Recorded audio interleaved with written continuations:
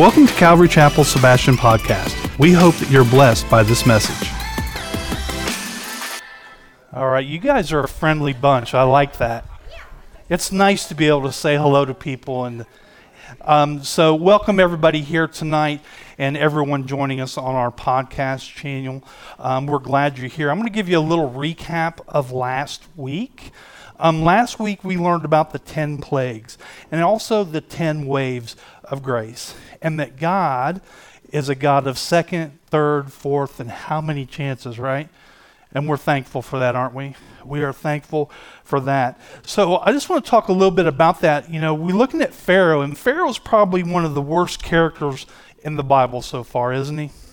He's terrible. And his kingdom epitomizes the rebellion against God, human rebellion against God. And this first 5 plagues, they were against the gods of Egypt. And it says here that Pharaoh's heart, his heart hardened, or his heart grew hard. That was because of his will. He did that on his own. Now, God knew that he was going to resist this, and he knew he was going to do that, but God gave him many chances. That's what Pastor David talked about last week. He's the God of second and third and fourth chances. God gave the Pharaoh many chances to change, did he not? He did. Many chances, just like with us. He gives us many chances.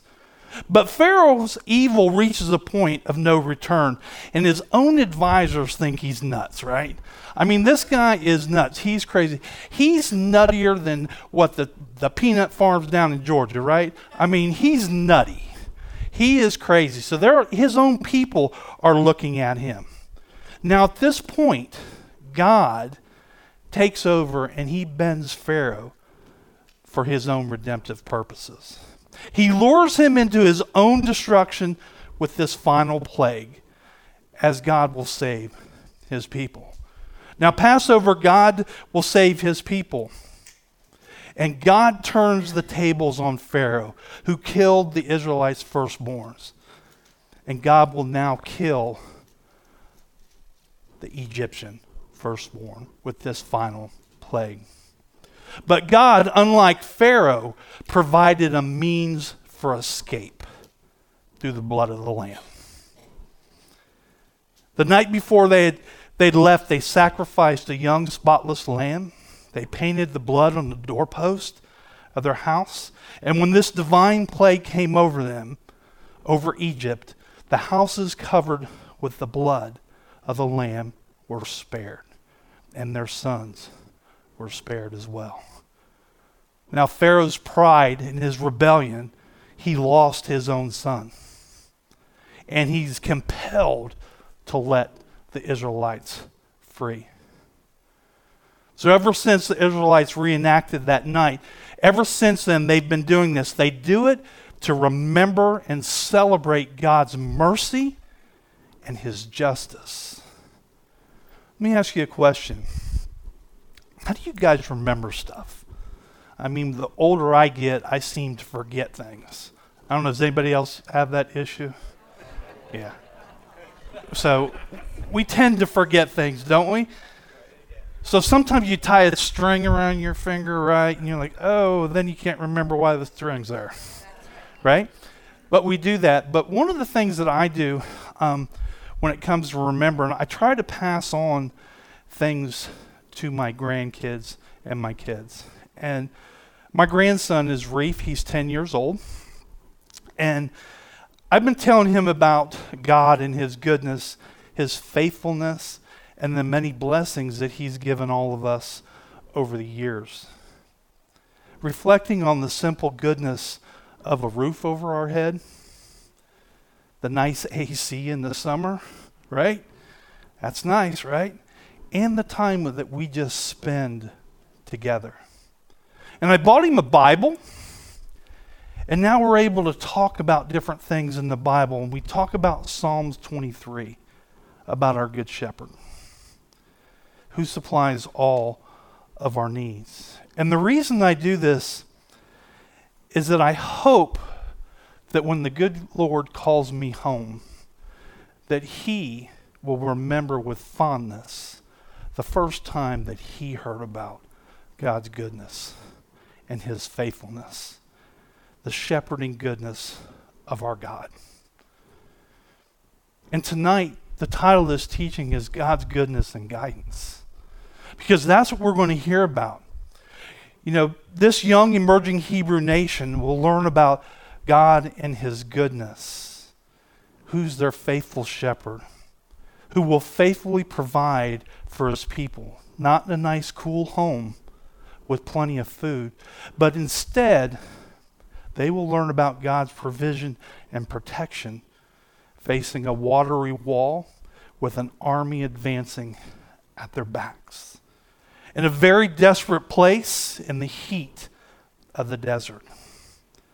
They will discover that God was with them when they cried out in pain and suffering, and that God will make them aware of his presence.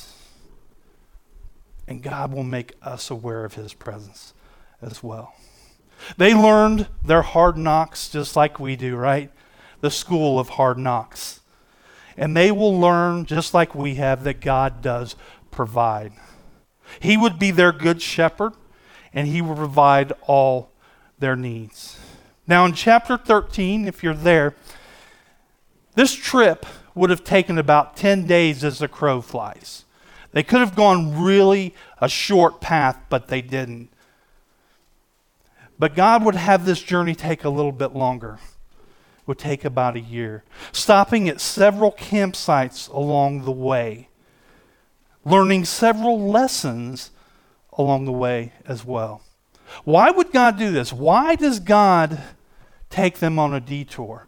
Why does God take us on a journey and detour us at times? Because he does, doesn't he? I have a picture of a map up there, and this is, they could have went straight across. Boom, could have been there, been easy. But I believe that it's because there was one thing. God got his people out of Egypt, but it was another thing to get Egypt out of his people. Egypt was a picture of the world. When we got saved, our Lord took us out of the world, and then he took the world out of us. It took one night to take Israel out of Egypt, but 40 years to take Egypt out of Israel. God is not only preparing them for here and now, but he's preparing them for heaven. And he's preparing us for heaven as well, right here and now. Because if we're not clear what we're doing here, and we're constantly confused and depressed, and we keep on asking ourselves, what is this all about? What's going on right now? And when we try to figure it out on our own, we'll get discouraged and defeated. But God gives us hope and guidance. That he gives us that here in this life so we're prepared for heaven. And remember, church, heaven is not the prize. Jesus is the prize. It's not about getting to heaven. It's about being in the presence of our Lord and Savior, Jesus Christ. That's the prize. If you're taking notes, I want to encourage you to take notes. Write this down. God's goodness will provide guidance for all of our needs. God's goodness will provide all the guidance that we need. Now, as we look at this, after stopping at Succoth, the tent town, that's called a tent town, this illustration with tents, and it shows that this is not our home. In 2 Corinthians 5, it says this, "For we know that when this earthly tent we live in is taken down, that is, when we die and leave this earthly body, we will have a house in heaven, an eternal body made for us by God himself and not by human hands." Because this is not our home, is it? This is not our home. We're pilgrims passing through. So now these pilgrims are passing through now as they go on, and they packed up their stuff. But before they left, God wanted to tell them something. And our Lord gives Moses specific instructions about two very important things. which he wanted to pass along to all the Hebrew people. So if you have your Bibles, you should be in Exodus 13:1, and it says this. The Lord said to Moses, consecrate to me every firstborn male. The first offspring of every womb among the Israelites belongs to me, whether human or an animal. Some of the versions say dedicate or sanctify, but they belong to God. It's clear that these instructions that the first sons of the Hebrew families were dedicated to God. They're God's. The idea was that the firstborn was to be set apart for God, whether it's man or beast. The firstborn belonged to God. There are 3 reasons for this, and the first is found in Exodus 4:22, and it says this in Exodus 4:22. Then say to Pharaoh, this is what the Lord says, Israel is my firstborn son. That's the first reason, because Israel is God's firstborn. And this will honor that fact. And he wants them to celebrate that. The second, because the firstborn was thought to be the best. And the best was always given to God. Do we always give our best to God? Just something to think about. But we should always give God our best. Always. And finally, as a reminder to all the generations of when God redeemed Israel, his firstborn from Egypt. Israel was saved through the destruction of Egypt's firstborn, and now they're required to dedicate their own firstborn as a constant reminder. It's a remembrance of their deliverance by God. God is effectively saying, this is to help you so you remember. And I'm commanding that you dedicate that to me. Remember the Passover, the Exodus. When you remember this, this will strengthen your faith. This will help us grow in our faith. And then it also said, the firstborn of all domestic animals. And this would serve as a constant reminder to all of them. And we dedicate our children now, don't we? We dedicate our children to God. Then, in verse 3, it says this. Then Moses said to the people, commemorate this day, the day you came out of Egypt, out of the land of slavery, because the Lord brought you out with a mighty hand. Eat nothing containing yeast. Today, in the month of Aviv, you are leaving. And I looked up that month of Aviv, and it's kind of funny, but Aviv kind of means green. Okay? They had a word that said it means green. So you're looking at this month is probably March or April is what they say. Anybody see anything green in those months anywhere? There is something green in March, isn't there? There is. So I thought that was interesting that was what that was. So just a little side note on that. But then in verse 5 it says, when the Lord brings you into the land of the Canaanites, the Hittites, and the Amorites, the Hivitites, the Jebusites, and there's probably some mosquito bites and some termites in there as well. All the bites, I think, are represented in this. The land swore to your ancestors to give you a land flowing with milk and honey. You are to observe this ceremony in this month. For 7 days, eat bread made without yeast, and on the 7th day, hold a festival to the Lord. Eat unleavened bread during the 7 days. Nothing with yeast in it is to be seen among you, nor shall any yeast be seen anywhere within your borders. This is that second reminder. The second reminder to remember, for them to follow faithfully this feast of the unleavened bread. This feast marked the Hebrews as unique people.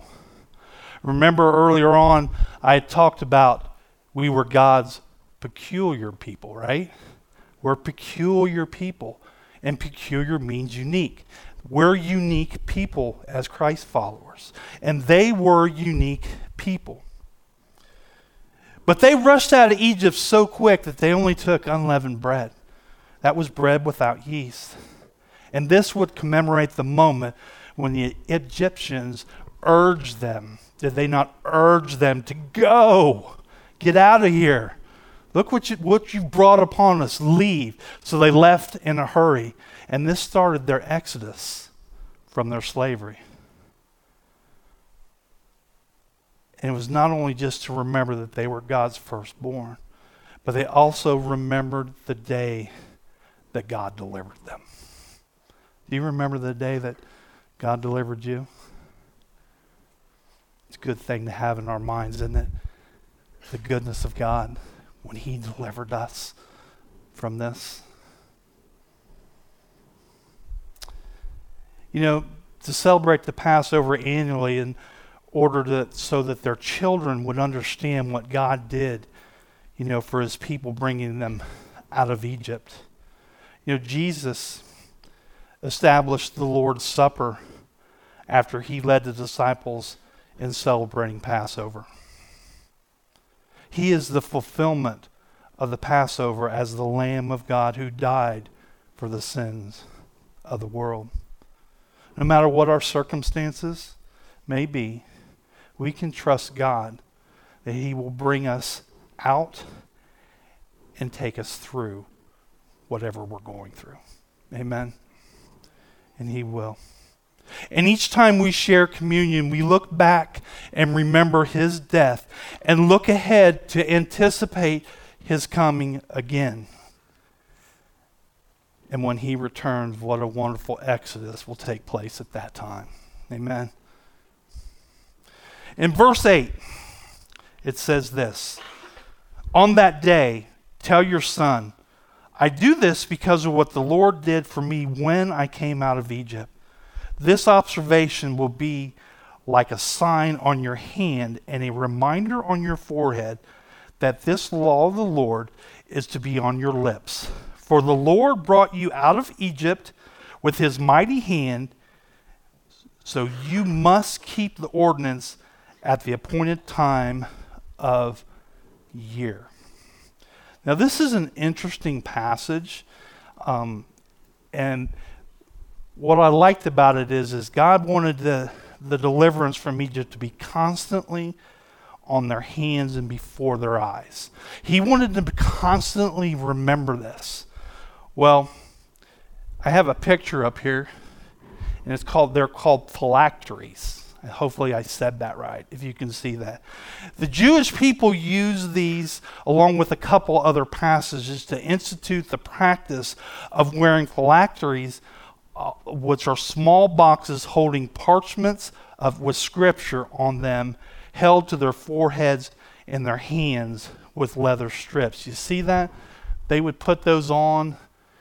You know, I'll tell you a real quick story. When I went to Israel, it was early in the morning when we got there, and I tell you what, they scared me so bad because we're flying, and all of a sudden, I don't know if it was probably morning or we hit Israeli airspace, I'm not sure what it was, but all these guys got up, and they started taking stuff out of their bags. I'm like, what's going on?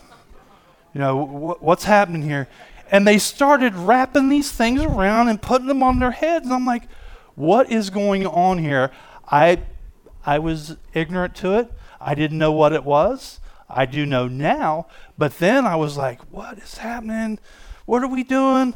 We're in a plane. We can't get away. But everything was good. So, but later on, Jesus condemns the abuse of wearing these phylacteries among the Pharisees. They made these boxes so large and so obscene that it was just something that was making them look super spiritual. Do you guys know super spiritual people? I do. Super spiritual. So they're looking super spiritual. And God says, or Jesus says no to that. In Matthew 23:5, it says this, everything they do is for show. On their arms, they wear extra wide prayer boxes with scripture verses, and inside they wear robes with extra long tassels. It was all for show. Everything they did was for show. And in the end times, in Revelation, it's going to talk about that as well. A time of show when the Antichrist will either put a mark on your head or a forearm. But the Lord's law should be on our mouth and it should be on our lips. But the interesting thing about this is it shows that God did not command these literal boxes to be placed on them, because if he did, they'd have to have one in their mouth, right? They'd have to have one of these boxes in their mouth. They wouldn't be able to do that. And that's not how it should be. But Psalms 119:9 says this, by living according to the word, I seek with all my heart, do not let me stray from your commands. I have hidden your word in my heart that I may not sin against you. That's where we keep God's word. We keep it in our hearts. We don't wear it around on boxes. We don't need to do that. We keep it in our hearts. We don't need to be marked with anything to show that we're Christ followers, do we? But if there's one thing that we can be marked by that shows that we are Christ followers, it can be found in John chapter 13, verse 34 through 35. And it says this, a new command I give you, love one another as I have loved you. So you must love one another. By this, everyone will know that you are my disciples if you love one another. How are we marked? How are we known by? Christ followers are known by our love for one another. It's how we love each other. That's how we're known. Not by wearing a box on our head. Although it'd probably be pretty cool, but it's really not. Okay, verse 11. Verse 11 says, after the Lord brings you into the land of Canaanite and gives to you, as he promised, an oath to you on your ancestors. You are to give over to the Lord the first offspring of every womb. All the firstborn males of your livestock belong to the Lord. Redeem with a lamb every firstborn donkey. But if you do not redeem it, break its neck. Redeem every firstborn among the sons. Wow. That's something, isn't it? Anybody want to break a donkey's neck? Sounds a little harsh, doesn't it? But this was supposed to be done after they got to the promised land. After they got there. It was forbidden for people to derive any benefits from donkeys unless it was redeemed. Got any Rolling Stones fans out here? See, I know this. I know Wednesday nights is a good crowd for that. But the donkey was considered the beast of burden. They were considered a beast of burden. And they made human survival possible. But it had to be redeemed by the blood of the lamb. The only way a donkey could live is if a lamb was slain for it. And I like this because I think that the analogy is really good here. Because I think the analogy speaks of the lamb as being who? Jesus. So guess who we are? In some versions it calls it something else too, doesn't it? Think about that one for a minute. Because that's kind of who we are. But the donkey is mentioned 25 times in the Old Testament. In Genesis, when Abraham took Isaac up to Mount Moriah, the donkey was saddled. It was tied up, and it lost its liberty. Later in that same chapter, the donkey was tied up while they went up the mountain to worship. So the donkey was not able to worship because he was tied up. And then in 1 Samuel 9, we see Saul trying to locate his father's donkey that would wandered away and was lost. And then in Jeremiah 22, it speaks of a donkey left dead and tossed outside of the city gates. These references to donkeys, tied up, lost, wandering, dead, tossed away, could they be speaking of us? It's not very flattering, is it? But here's the good part. Jesus, a week before he went to the cross, in Matthew 21, it says this: Jesus sent two of them, disciples, on ahead. Go into the village over there, he said, and as soon as you enter it, you will see a donkey tied there, with its colt beside it.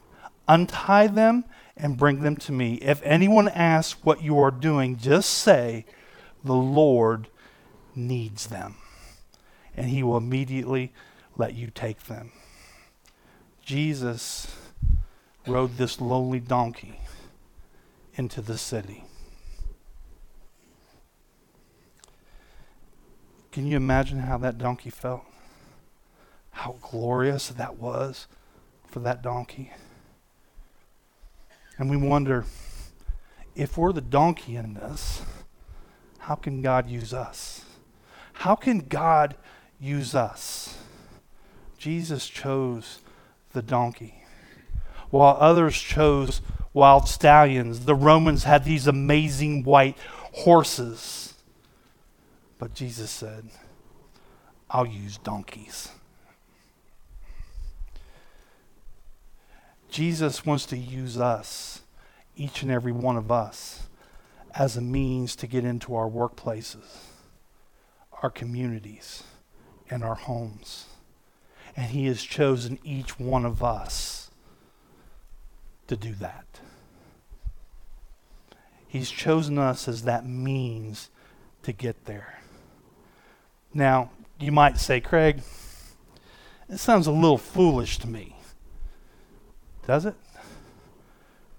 Well, in 1 Corinthians 1:27, it says this: instead, God chose things the world considers foolish in order to shame those who think they are wise. And he chose things that are powerless to shame those who are powerful. The Lamb of God died for each and every one of us so that we could be redeemed. We would be untied, released from our guilt and our sin. He redeemed us and he forgave us of our sins. And he will use us for his glory. And you know what I call that? I call that amazing grace. That's amazing grace. And then in verse 14, it says this: in the days to come, when your son asks you, what does this mean?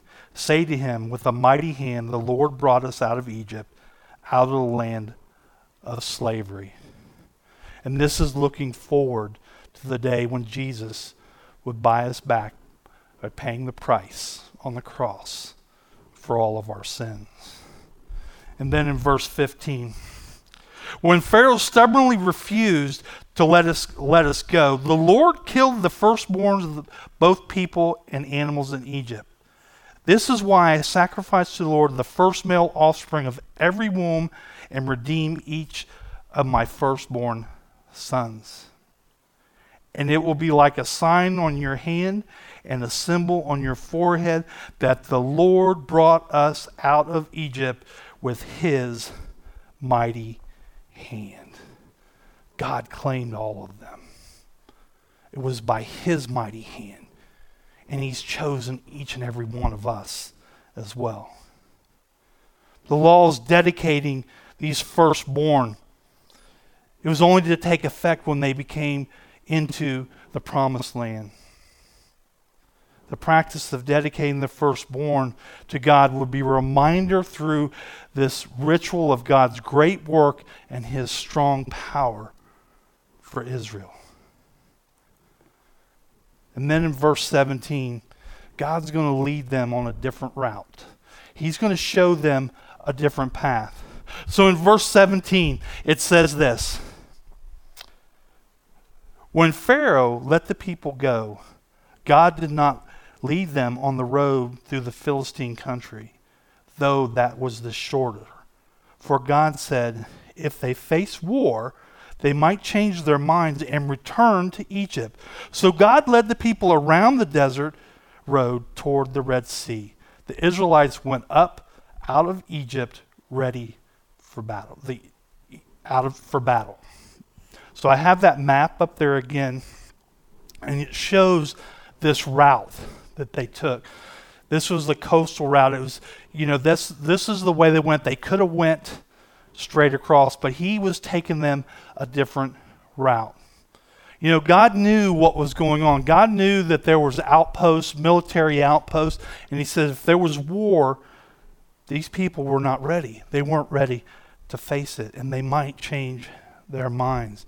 So he led them a different route.